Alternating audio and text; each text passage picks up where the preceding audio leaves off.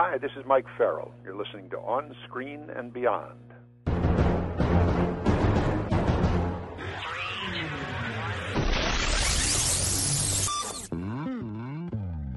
On Screen and Beyond, an inside look into the entertainment world featuring interviews with people from the movie, TV, and music industry, news on upcoming TV and DVD releases, and the rumor mill.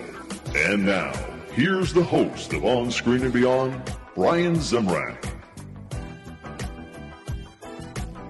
Hey, welcome to another edition of On Screen and Beyond. Brian Zemrak with you. And this is the weekly show that keeps you updated on the latest of TV and movie DVD releases and latest on remakes, sequels, and upcoming movies. And of course, each week we bring you an interview with somebody from the TV, movie, or music industry. Past episodes, we've had some great guests like the $6 Million Man, Lee Majors, Bob Barker, and a whole list of people.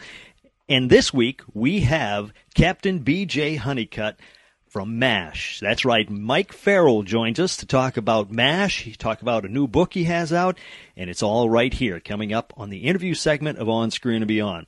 Also, we want to remind you to check out our website for updates on upcoming guests, and you can email us with your question for those stars, and your question might be used on the show. So be sure to check often, because the website will be continually updated as we get new guests. And also, of course, some of them may only be a few days' notice, so we may be popping one up there. Just like recently, we had Jack Larson up there. And Jack Larson, of course, played Jimmy Olsen in the 50s TV show The Adventures of Superman. And we put it up there letting people know, but we only had 2 days because we found out we were going to interview him. Then we got the interview, so we had to have your questions in very quickly.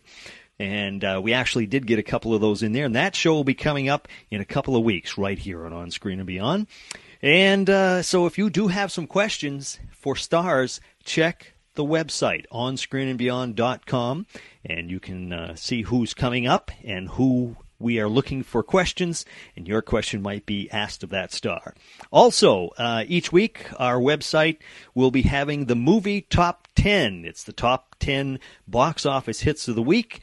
And it's right on our front page. Scroll down to the bottom. You'll see it right there. And that's something you can look forward to see which movies are the big movies that are out. The top 10, the movie top 10, right here on Screen and Beyond. All right, let's see. What else we got to do here? That's about it. Coming up in just a moment, we'll have the interview with Mike Farrell. But for right now, we're going to find out what's coming up as far as Remake Madness on Screen and Beyond. Please hang up and try again. And as far as Remake Madness, the horror flick Happy Birthday to Me from 1981, which starred Glenn Ford and Melissa Sue Anderson, is headed for a remake, this time in 3D. And Universal is looking at remaking The Bride of Frankenstein. We'll keep you updated on that as we get more on that. And also, the Broadway play Wicked is headed for a big screen adaptation. And the movie is in development right now, and that means they're working on it. And right now they're looking at a possible 2016 release. So that's plenty of time for them to work things out. And that's about it for Remake Madness. Coming up next on Screen and Beyond, upcoming movies.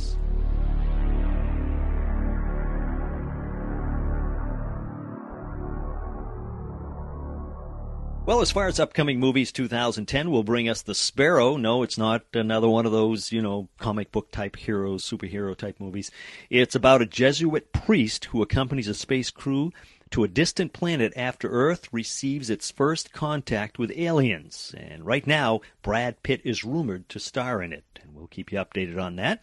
Also in 2010, Jay and Seth versus the Apocalypse. All right, and that's a working title. It may not end up being that title, but who knows? It stars Seth Rogen, and it's in development about two guys who take on the end of the world.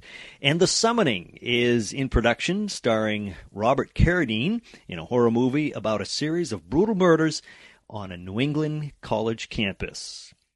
And you can also look for Timberwolf, starring Erin Gray. Remember her from Buck Rogers fame?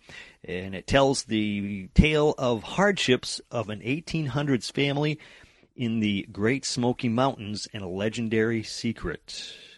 A 2010 release is expected on that one. That's about it for upcoming movies. Coming up next, taking you down to Sequel City.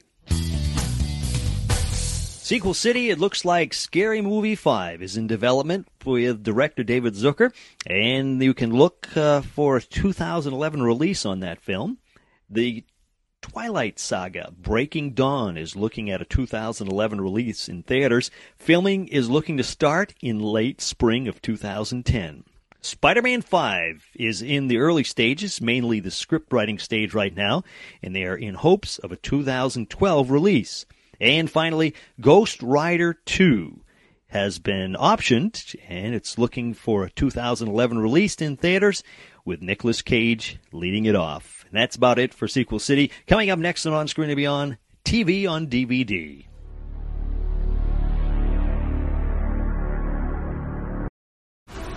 This episode is brought to you by FX's The Veil, starring Elizabeth Moss. FX's The Veil is an international spy thriller that follows two women as they play a deadly game of truth and lies on the road from Istanbul to Paris and London. One woman has a secret, and the other has a mission to reveal it before thousands of lives are lost.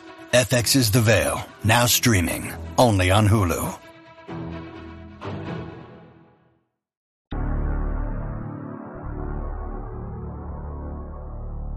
And as far as TV on DVD, well, it looks like this week, these are the shows that are coming out on DVD. Bizarre Foods with Andrew Zimmern in Collection 3 is coming out. Also, FBI Files Most Wanted, the best of Season 1 and 2. Also, Reba Season 6, and Tom and Jerry, the Chuck Jones Collection. And upcoming future releases, look for on August 4th, The Love Boat Season 2, Volume 2, it hits stores. The Untouchables Season 3, Volume 1 comes to DVD on August 25th. And Mr. Ed, the Talking Horse, the complete first season arrives on DVD on October 6th. Those are some TV shows you can look for coming out on DVD. Coming up next, what's coming your way as far as movies on DVD, right here on Screen and Beyond.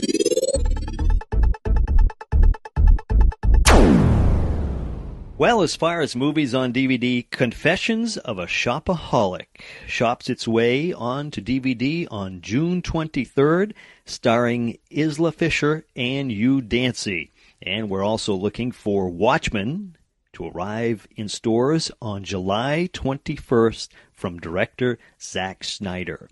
And Hyde, starring Rachel Miner and Christian Kane, hit stores on June 30th. And also on June 30th, the DVD Jonas Brothers, The Concert Experience, makes its way onto DVD. That's about it for movies on DVD. Coming up next, we are going to have a interview with one of the stars of one of the greatest shows ever made, MASH, Captain B.J. Honeycutt. Mike Farrell joins us. He's coming up next. He talks about MASH. He talks about his book. He talks about his trip that he took around the country in a car. And it's all right here, coming up next on Screen and Beyond.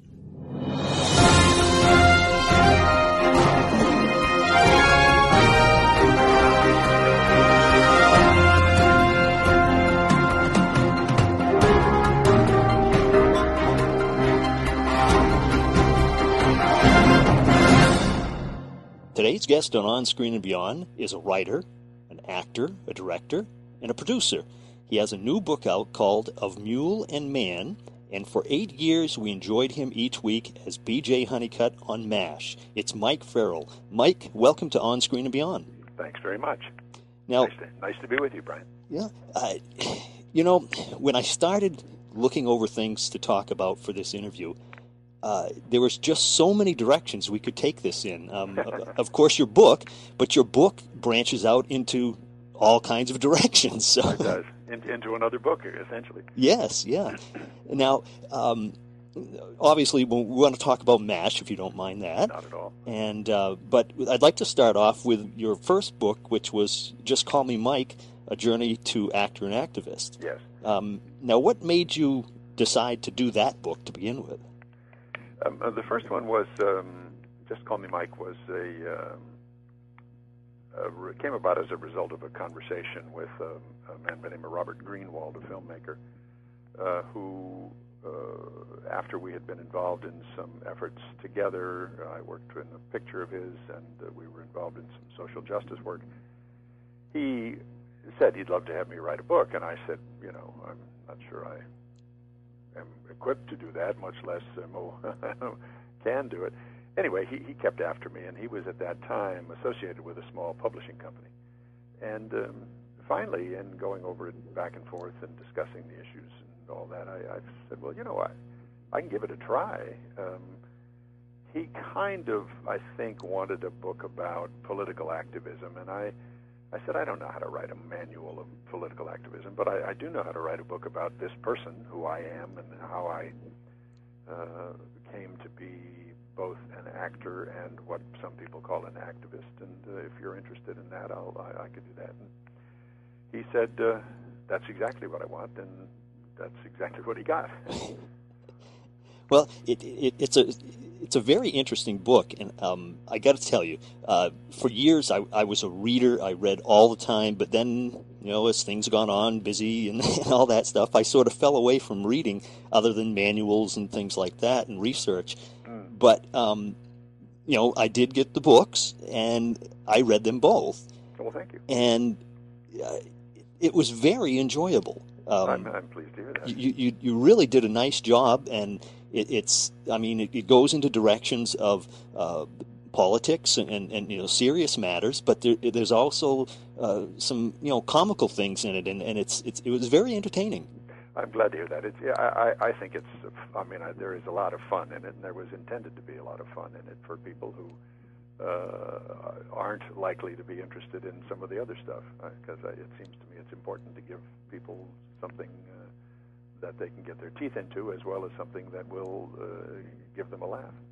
And now, I keep thinking of saying of mice and men.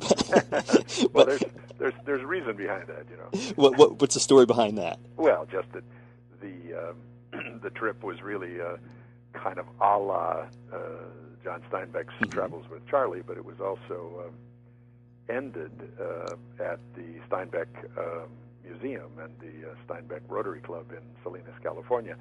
So there was a sort of a natural connection made, and the publisher actually came up with that idea. He said, "Would you mind if we called it Of Mule and Man?" And I was just thinking of something simple, me and the mule, or Mule and Me, or something like that.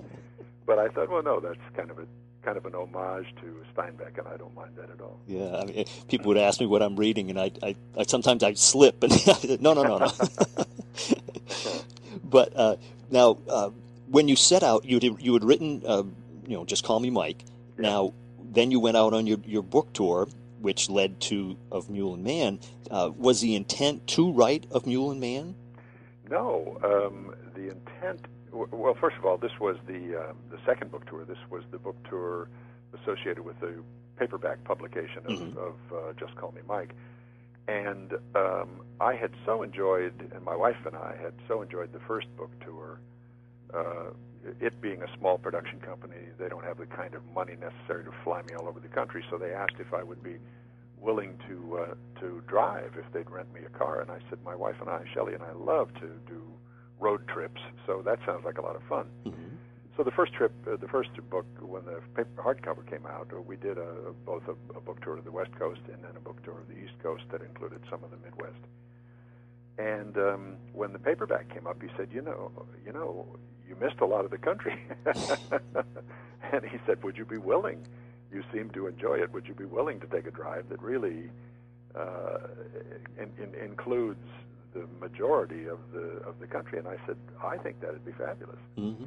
So that was the idea. And then he said, would you, when you do it, would you be willing to write a kind of a journal of the trip? And I said, sure. I've written journals of some of my trips in the past, and that would be fun. But there was never any notion that it would be a book. And at the end of the trip, he said, my Lord, this is so much more than I had anticipated. I'd like to publish it as a book. And I said, well, wonderful. Okay.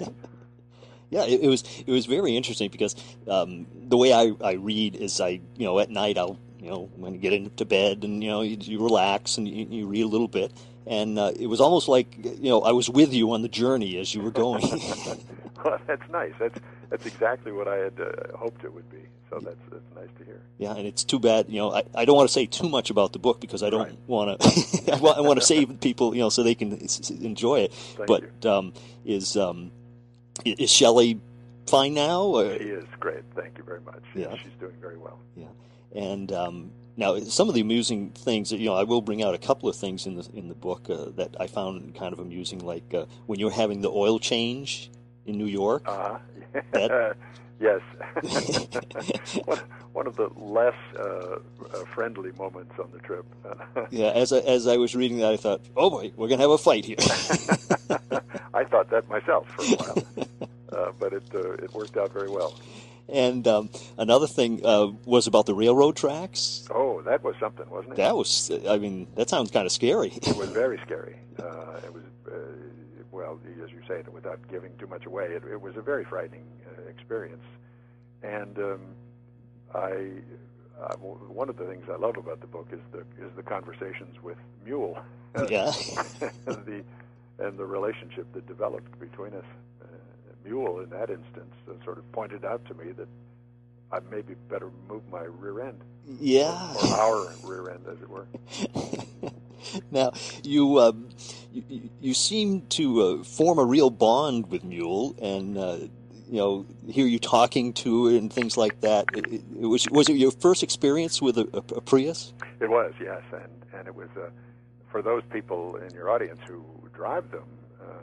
They know that it's a different experience to drive a hybrid, or at least this one. For those who don't know, I can only tell you that it's worth doing, but be prepared for it to be a different experience than what you're used to in driving a regular gas-powered automobile. Oh yeah.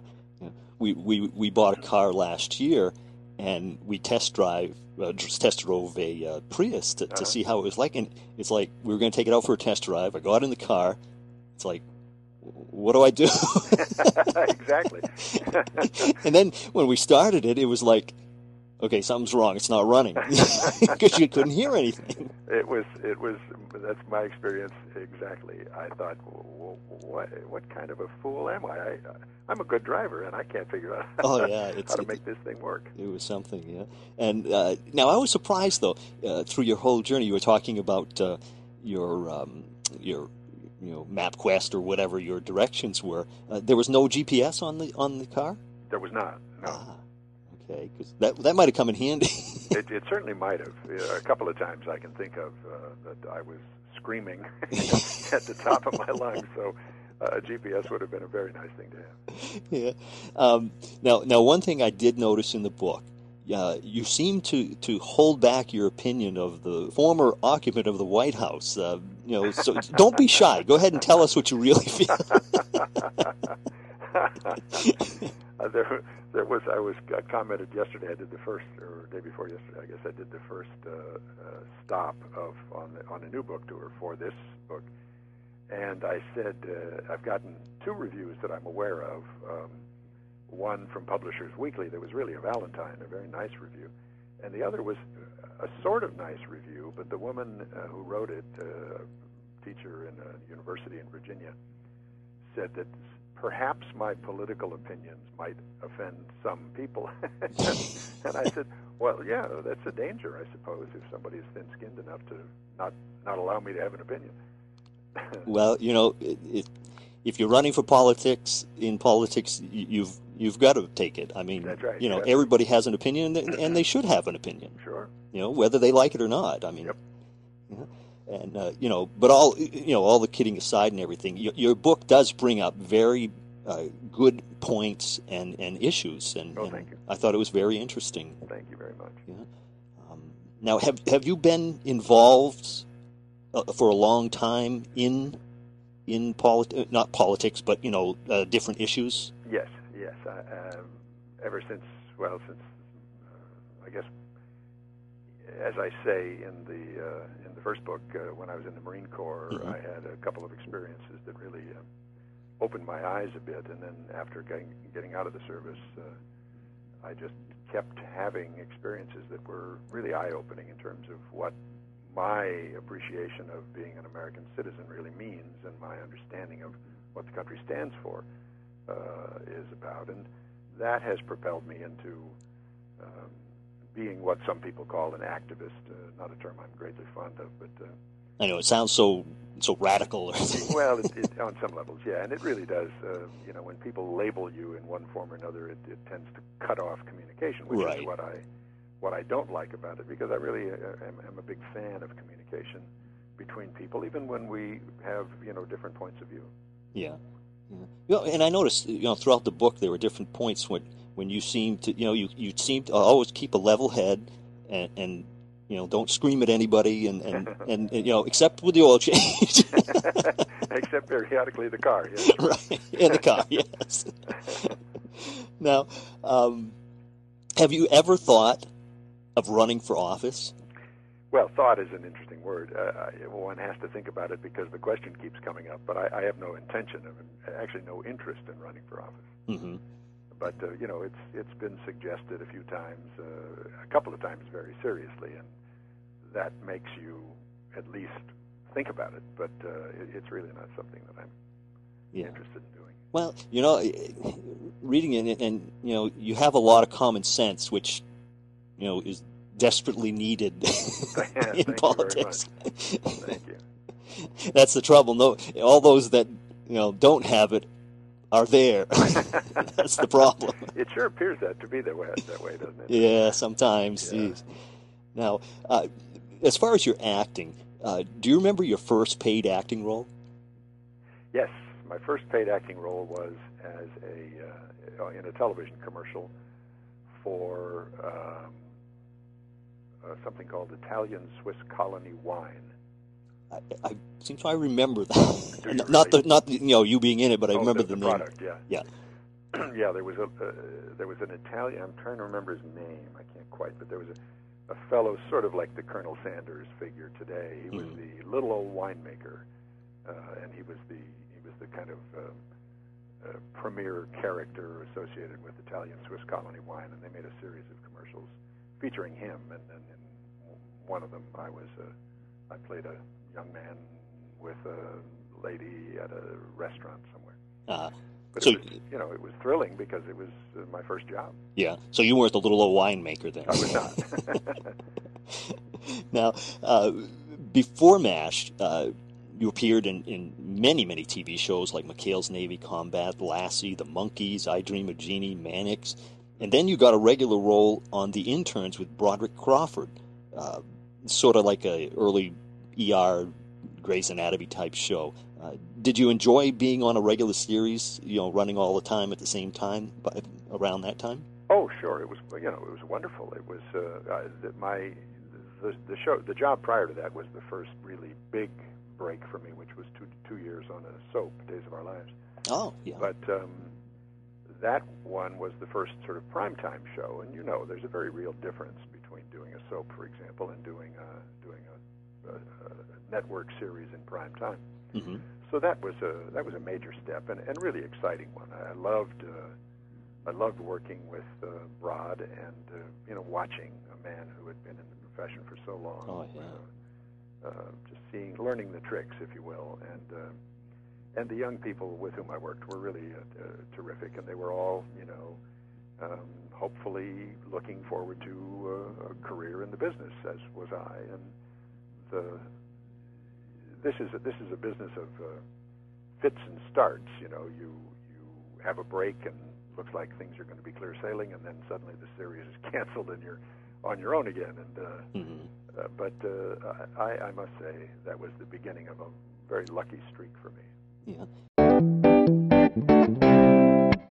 When you need mealtime inspiration, it's worth shopping Kroger, where you'll find over 30,000 mouth-watering choices that excite your inner foodie. And no matter what tasty choice you make, you'll enjoy our everyday low prices, plus extra ways to save, like digital coupons worth over $600 each week. You can also save up to $1 off per gallon at the pump with fuel points. More savings and more inspiring flavors make shopping Kroger worth it every time. Kroger, fresh for everyone. Fuel restrictions apply.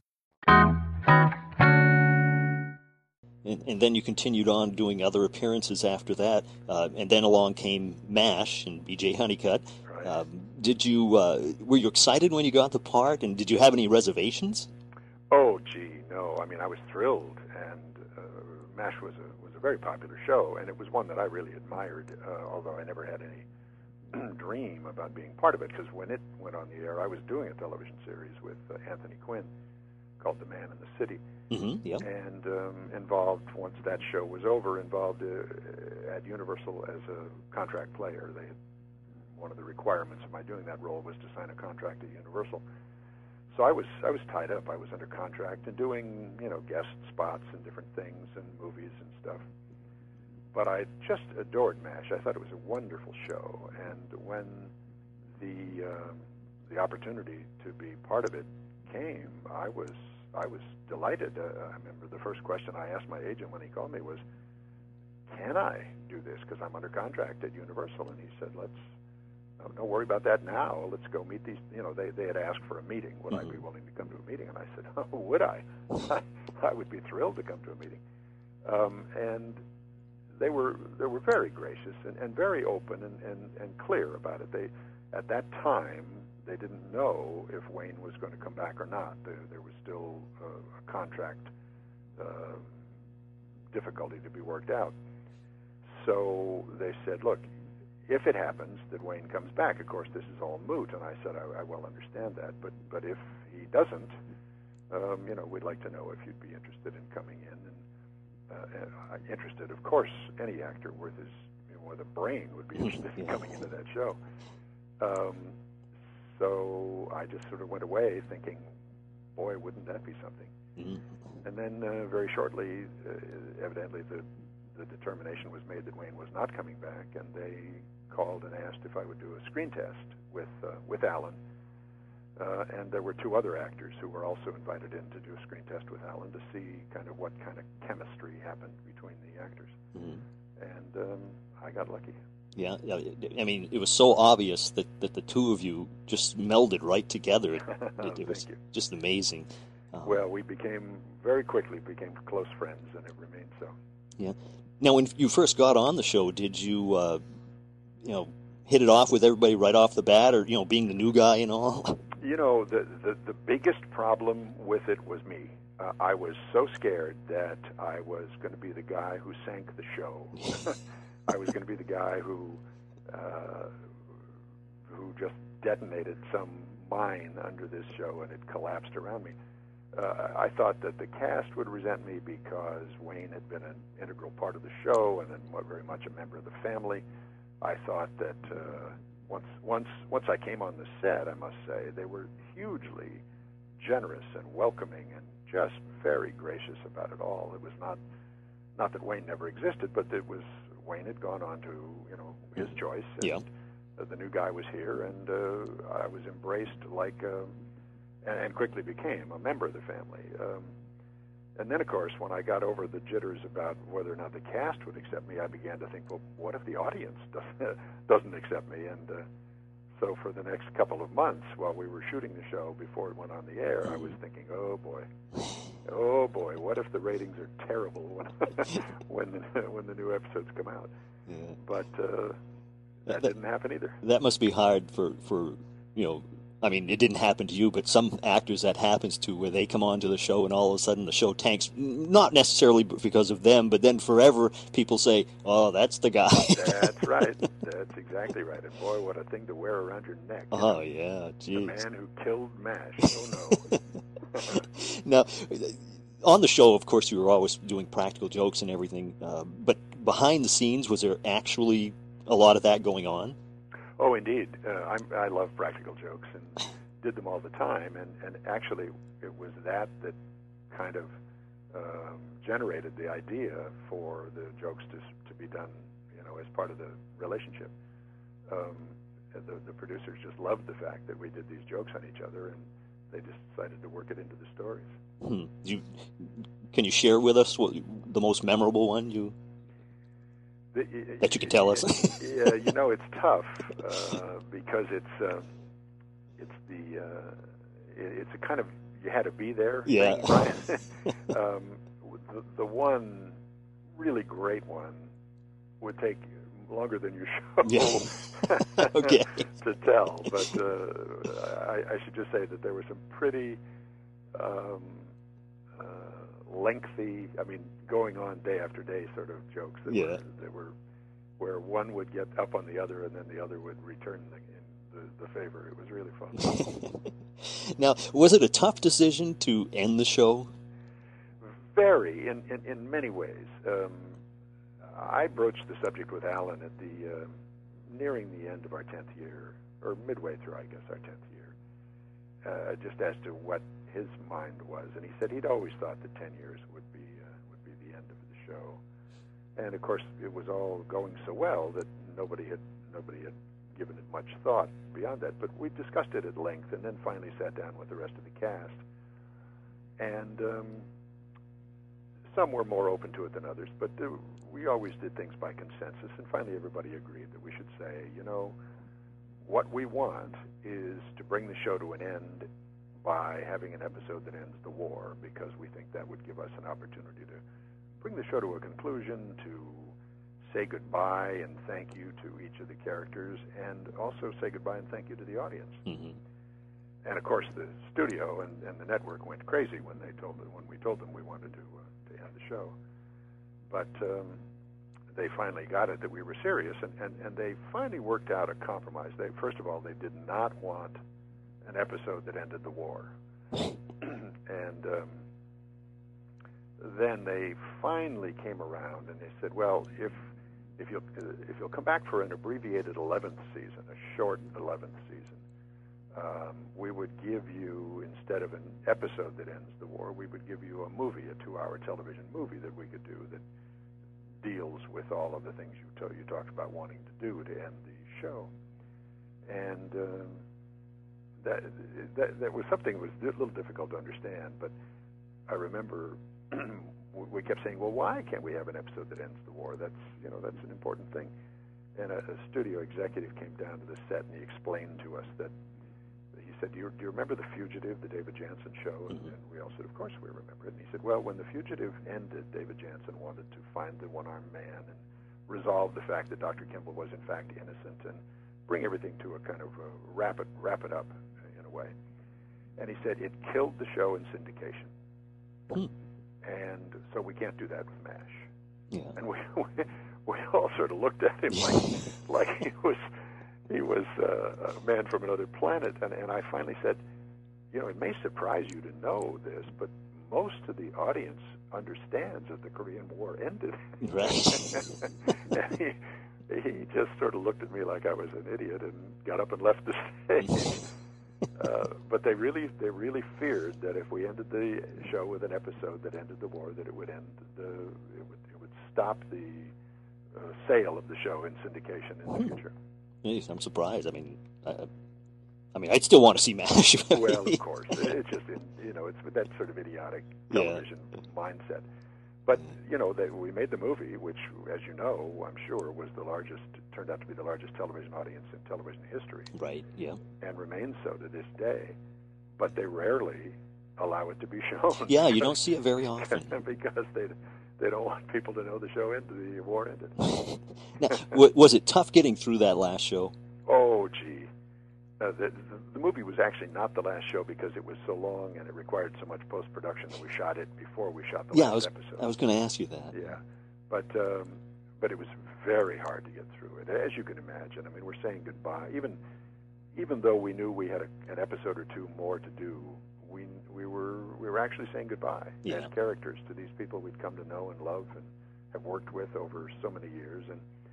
And we knew, even though we've made a point of staying close and getting together regularly and stuff, we knew that we were never going to have the same kind of relationship, never have the same kind of time together that we'd had for all those years.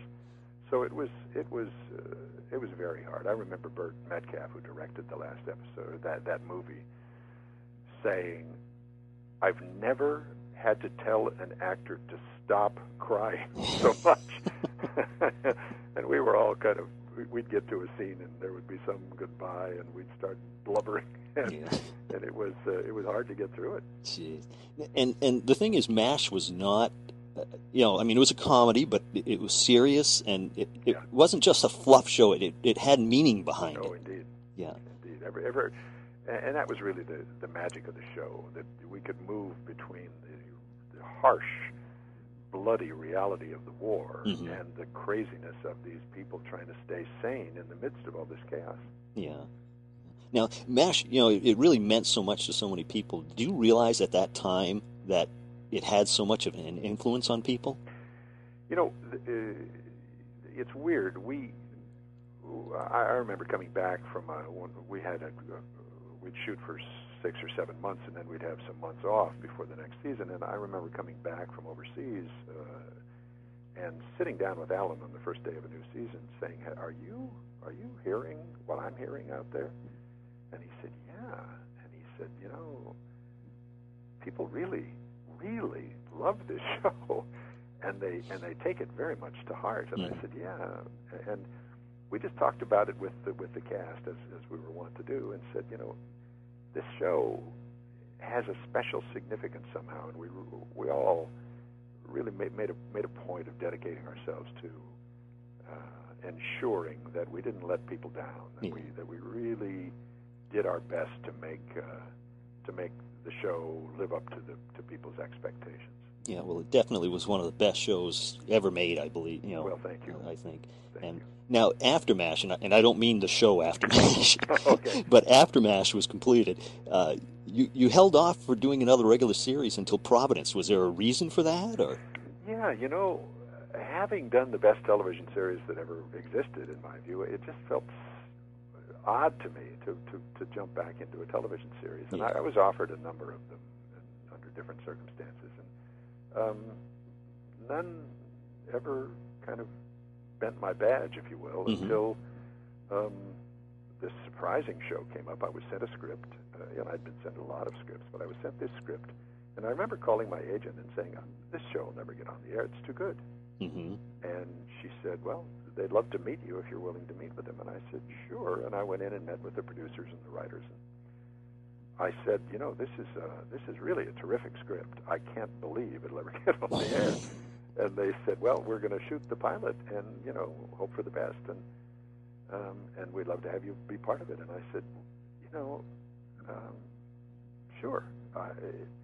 I frankly don't believe it'll ever be a series. Mm-hmm.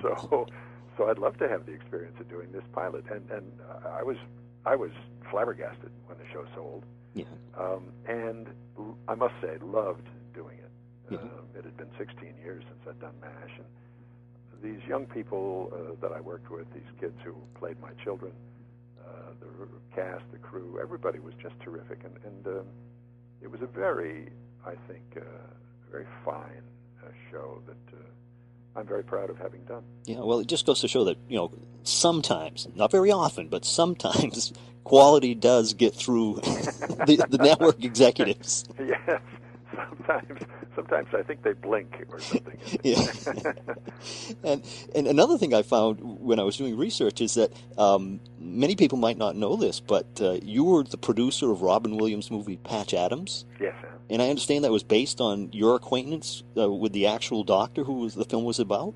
Yes, Patch is a friend of mine, and we met actually in the Soviet Union when Shelley and I and he and his wife were part of, and Dennis Weaver and his wife were part of a delegation of American citizens going to meet our counterparts in the Soviet Union to try to find a way to pass all the saber rattling and war talk that was happening at that time.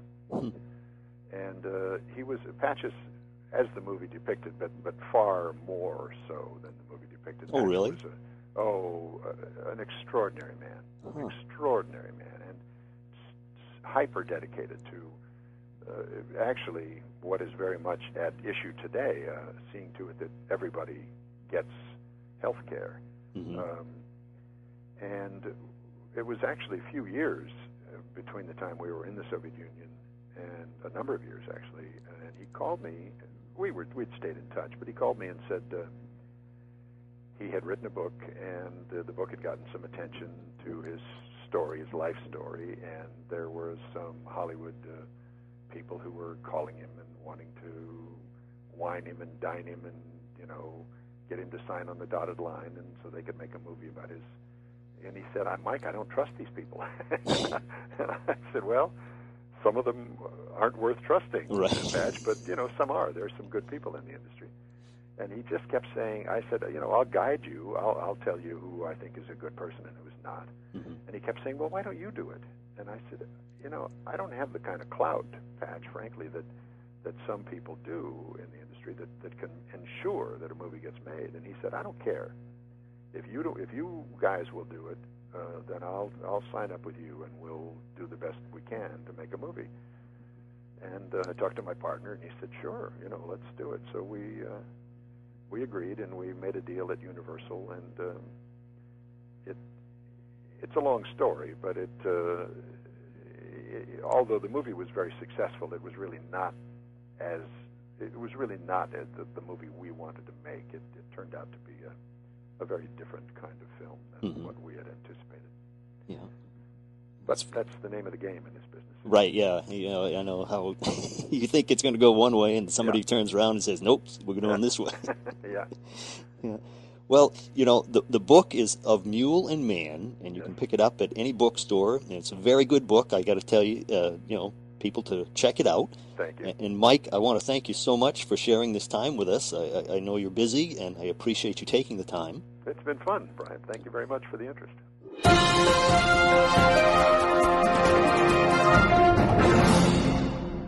Well, it certainly was great hearing from Mike Farrell. He loved hearing those stories about MASH and about his book. And if you have a chance, get the book Of Mule and Man from Mike Farrell, because it's a great book. It's not a big book, so it's an easy read to go through, but it talks about he goes around. It's like a diary of being on a trip with Mike as he prepares for a book tour that he was doing to promote his book, and it's just a fascinating thing. And out of that trip, he wrote this book. So it's something. It's funny. There's some serious stuff in it. It's all kinds of things, and it's just a lot of fun. So you might want to check that out. It's available in just about every bookstore and all that sort of stuff. So or you can get it online, whatever. But that's something to check out because it's a lot of fun. And we want to thank Mike for taking the time to talk with us about that. And I want to remind you to check out our website because we're going to have more guests coming your way. And we are now taking emails for questions that you would like to ask those stars. And what you got to do is check the website, onscreenandbeyond.com, to find out who some upcoming guests are. And we will tell you how long you have to send in your questions because what happens is sometimes we get these interviews and it might only be a couple days. So we can't really tell you about who's coming up on the show here because we're only a weekly show. So in that week's time, we may have a couple of guests that we're going to be interviewing, and we need those questions right off. So if you do want to have a chance to ask some of these stars a question, you can email us at feedback@onscreenandbeyond.com, and we will turn around and see if we can get some of those questions in. And like I said earlier, we had a chance to do that with Jack Larson, who played Jimmy Olsen on the 50s TV classic show The Adventures of Superman. And we did get a couple of those emails in to ask Jack some questions, and we appreciate people who do that. And we also, let everybody know who you are, where you're from, and give the star a chance to answer your question. So if you want to do that, remember you got to check the website because the website is going to keep you updated on that the best, and you can just keep checking it every day if you want because it can change within just a day or two. So you can check that out. And also, of course, the movie Top 10. Right on the front page of On Screen and Beyond, scroll down to the bottom, and you can find out what the big movies of the week were. And that's about it now for episode 60. We are going into episode 61 on the next show. I don't have that information yet of who is going to be the next guest, but we will let you know probably on the website. And but next week we'll have another great guest like Mike Farrell this week, and we people who either have memories of the shows they were in, or people with new things that are going on. And it's all right here on Screen and Beyond. We let you know and let you hear from the stars themselves right here.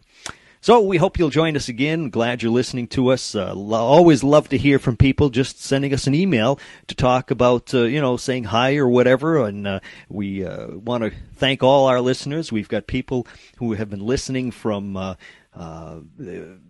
we had some people from Brazil and Germany and England and Japan. And that's just, one day we're getting all these people, and it's great hearing from you. Glad you're listening. And if you have any suggestions for stars you'd like to hear from, let us know. We'll see what we can do. We have been able to get a couple of these people for you, and we are trying. Everybody you send in, we try to, to get them. Sometimes we can't, but we'll do the best we can. We also have some that the people have come in and the people have passed away, so those I'm afraid we just can't get those people. But all the others, we'll see what we can do. So that's about it for episode 60. So until next time, this is Brian saying take care.